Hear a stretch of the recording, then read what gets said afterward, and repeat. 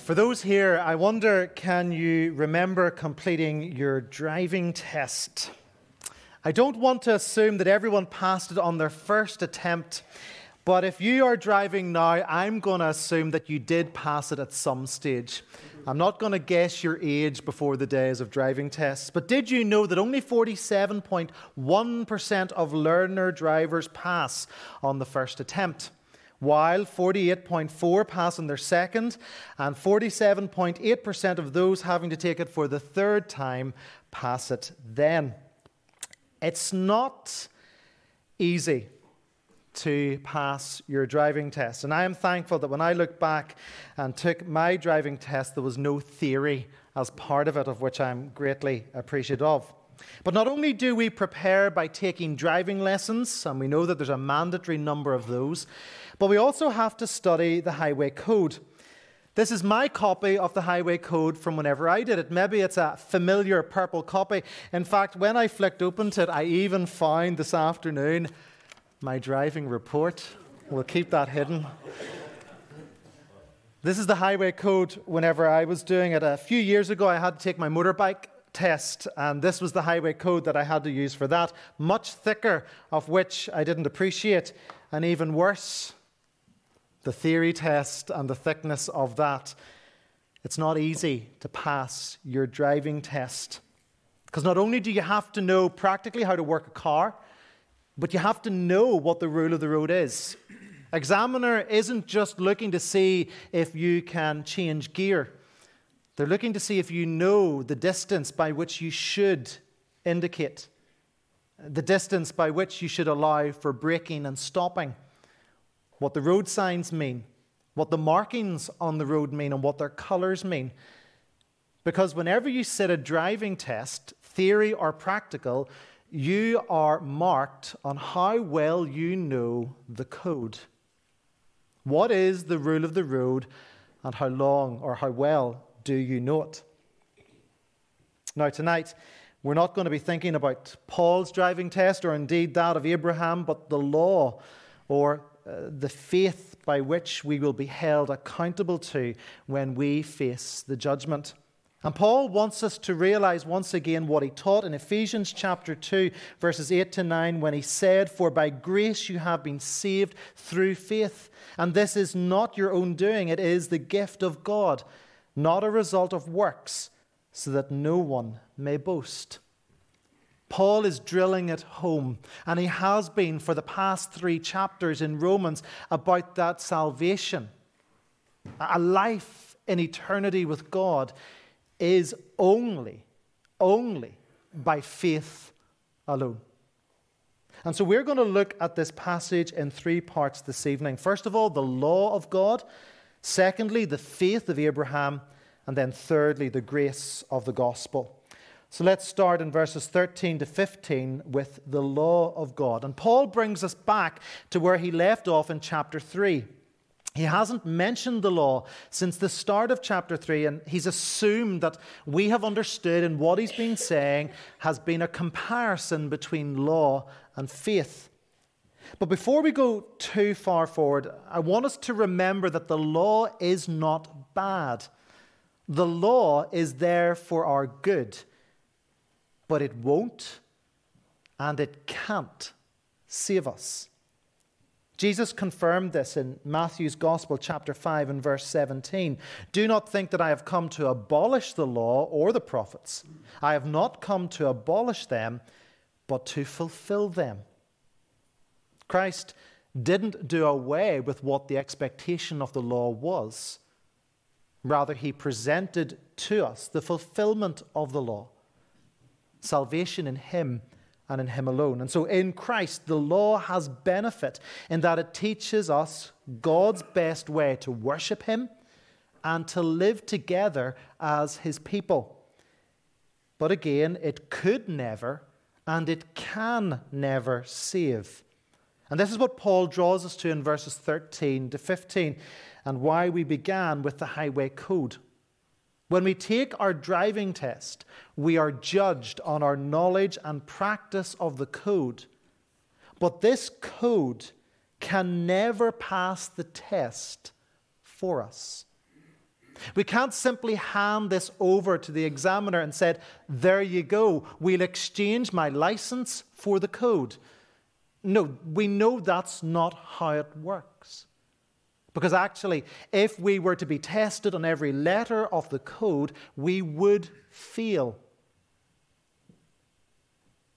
But what Paul is drawing us to, and what he's drawing to the congregation in Rome to, is that the law of God is for our good, and that is it. You see, the Roman church was made up of Jewish believers, and they believed correctly that the church was an extension of biblical Israel as the people of God. But there were those in that church who thought that the law still benefited their standing before God. They thought that by living the law, they earned favor with God. Again, it was transactional. I do this for you, God, and then you do this for me. And I wonder, are we guilty of the same? Do we think that we can add to our salvation by our works, or indeed that our works can save us? Paul tells us to get that idea completely out of our heads. If we think that we can earn salvation by observation of the law or by religious practice, then we have failed to grasp the ability of the law to do that. That's why Paul writes in verse 15, "For the law brings wrath, but where there is no law, there is no transgression." We can try and keep the law of God, but we will never be able to do that. And so we will ultimately face God's wrath if that's what we're trying to do. I wonder, is that something you want to face? God's wrath. I don't believe any of us here would say, well, we'll take our chances when it comes to the judgment of God. So why do we still reject the full benefits of salvation by thinking that our goodness can save us? Scripture is clear. We can only be saved by faith in God through Jesus Christ. And that's how it's always been. Faith in God in the Old Testament and faith in God through Jesus Christ in the New Testament age. You see, the law's condemnation has been removed by grace. Breaking the law or transgression of the law is not lethal to us. God has dealt with that sin in Christ, whose death removes the penalty for transgression from believers' lives. And this is where Paul wants to take us next. He wants to move on from the law of God, those first few verses, into a fuller understanding. And he looks at the faith of Abraham. And this is what we look at in verses 16 to 22. And what Paul has been doing, and what he does really right up until the end of chapter 11 in Romans, is give us a positional argument. That's an argument where he takes both sides. It's not that he believes both sides, rather he is convinced and convicted of faith alone. And as he presents that, he positionally places himself in those who will disagree. So it's a positional argument. He places himself on both sides so that he can give logic to the faith and the argument that he presents. And so throughout this great positional argument that Paul has given us, he has drawn us back to the father of the Jews. He's drawn us back to Abraham. And Abraham has rightly been presented to us as a man of faith.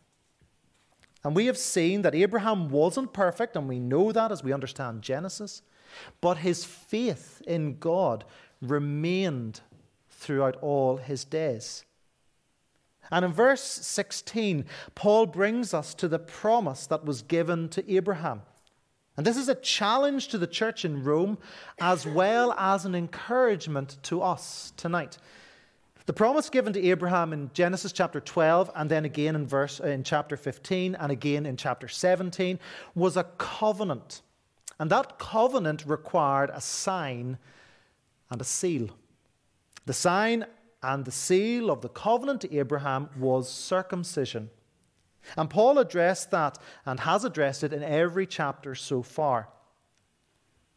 But the new covenant in which we live through the blood of Jesus is signed and sealed by baptism. But it is the promise that is the key, not the sign and not the seal. It was the promise that would be guaranteed to all his offspring, to all Abraham's offspring. And so the challenge comes to the Roman Christians from a Jewish background that not only was the gospel for them, but it was for the Gentile also.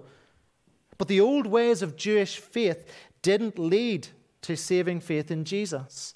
And so the good news is that we, the Gentiles, have access to God freely through the blood of Jesus Christ. That's why Paul in verse 16 again says that Abraham is the father of us all. This is the news that salvation has always been, not just for the Jews or the children of Israel, but for all people who would worship the one true God. And Paul assures us of this because he then goes on in this passage to quote Genesis chapter 17 and verse 5. And Paul uses this to demonstrate God's initiative in salvation, that it was all of God and nothing of humanity. Abraham believed this covenant promise of God, even though at the time he had not even fathered a son, let alone a nation. But Abraham believed. He believed that God could enliven his aged body and bring something like a people, like a nation, out of nothing. And later, this dogged faith continued. Abraham was willing to sacrifice Isaac because, as Hebrews 11 and verse 19 says, he considered that God was able even to raise him from the dead, from which, figuratively speaking, he did receive him back. That great test of Abraham where he was asked to sacrifice his one and only son, a foreshadow of that ultimate sacrifice of the one and only Son of God. And Abraham was willing to do it because of his faith and his faith alone in God. Look what Paul goes on to say about Abraham's faith in verse 19 back in Romans chapter 4. He confirms that Abraham stood firm. He stood firm in the faith, and it was that steadfast faith in God that was counted to him as righteousness in verse 22. And verse 19 tells us of Romans 4, he did not weaken in faith when he considered his own body, which was as good as dead, since he was about 100 years old, or when he considered the barrenness of Sarah's womb.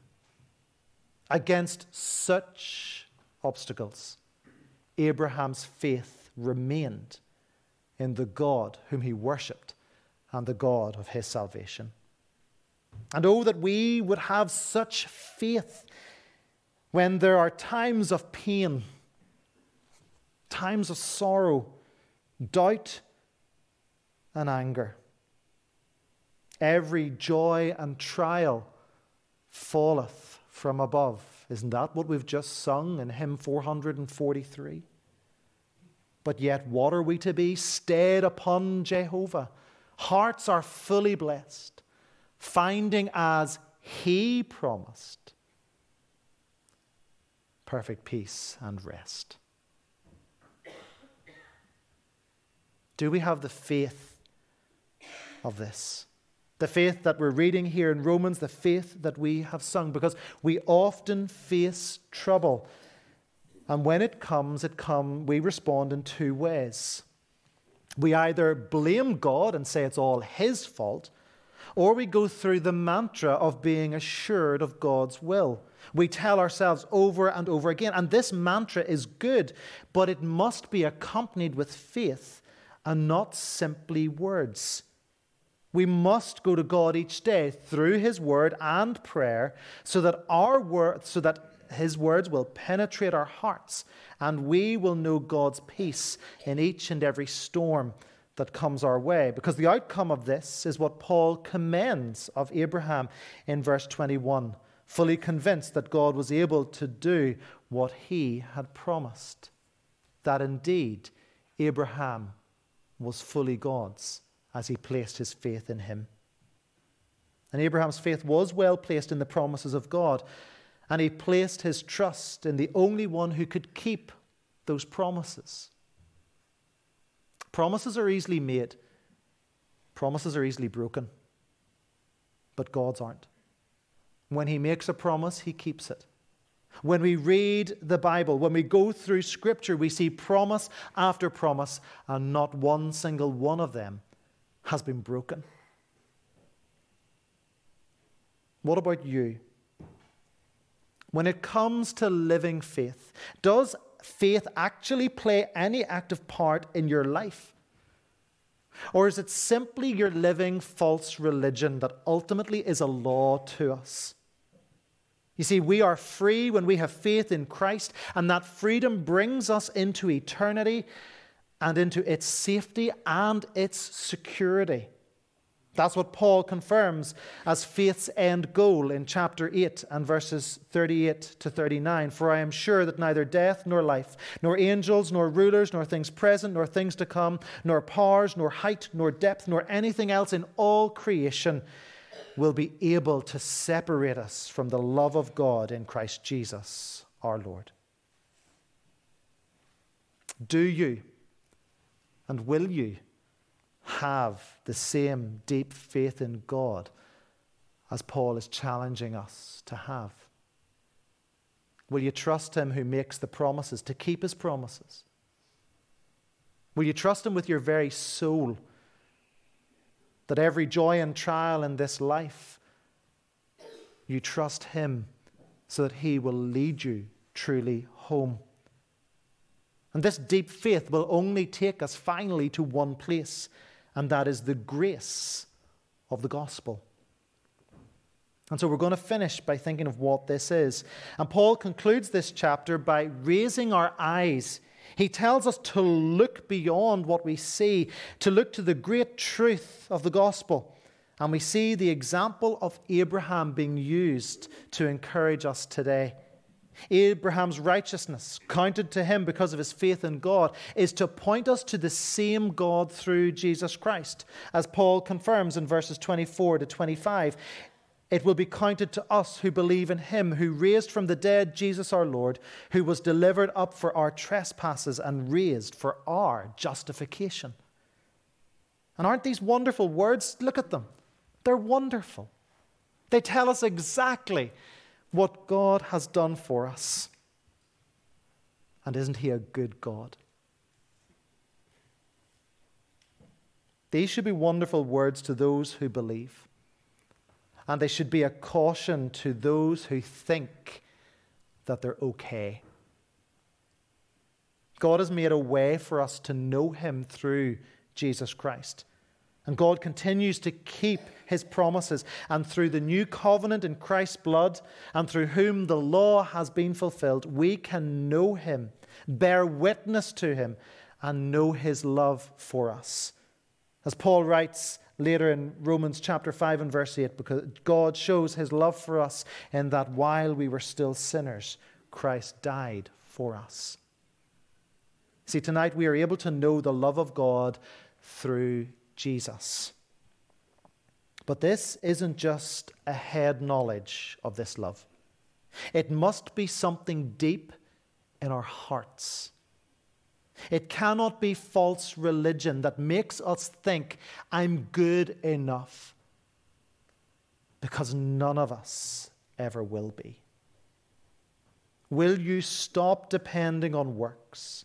Will you stop depending on how it looks? And will you stop depending on practices for your salvation? And will you trust fully in Jesus Christ? Will you know the grace of the gospel, the full covenant promise of God in the good times and in the bad times? Will you know that God demonstrated his love for us in sending Jesus while we were still sinners? We didn't have to get ourselves right before God invited us to this salvation. He knows our frame. And yet he chose such a wonderful salvation. May your heart be glad in Christ, with the faith that we see through Abraham, complete in Jesus Christ, the blessings and benefits of salvation, as we not only live the law of God, but have faith in him and know the truth of the grace of the gospel. It's not by works, lest any of us should boast. It is only by the sacrifice of Jesus Christ. Will this be your faith tonight? I truly hope it is. Let's pray. Our Father God, we thank you for your word. We thank you for the book of Romans, the heart of the gospel. We thank you for what it means for us to know the truth, to live in the truth. So challenge each of our hearts. Convict us by your Spirit, each and every one, so that we may love you more and love the world less, so that we may live well now and forevermore. Forgive us for when we've depended on ourselves for our salvation. Help us to get over ourselves and turn to Christ, run to him, so that we will be assured of such a wonderful salvation. And we ask it in Jesus' name. Amen.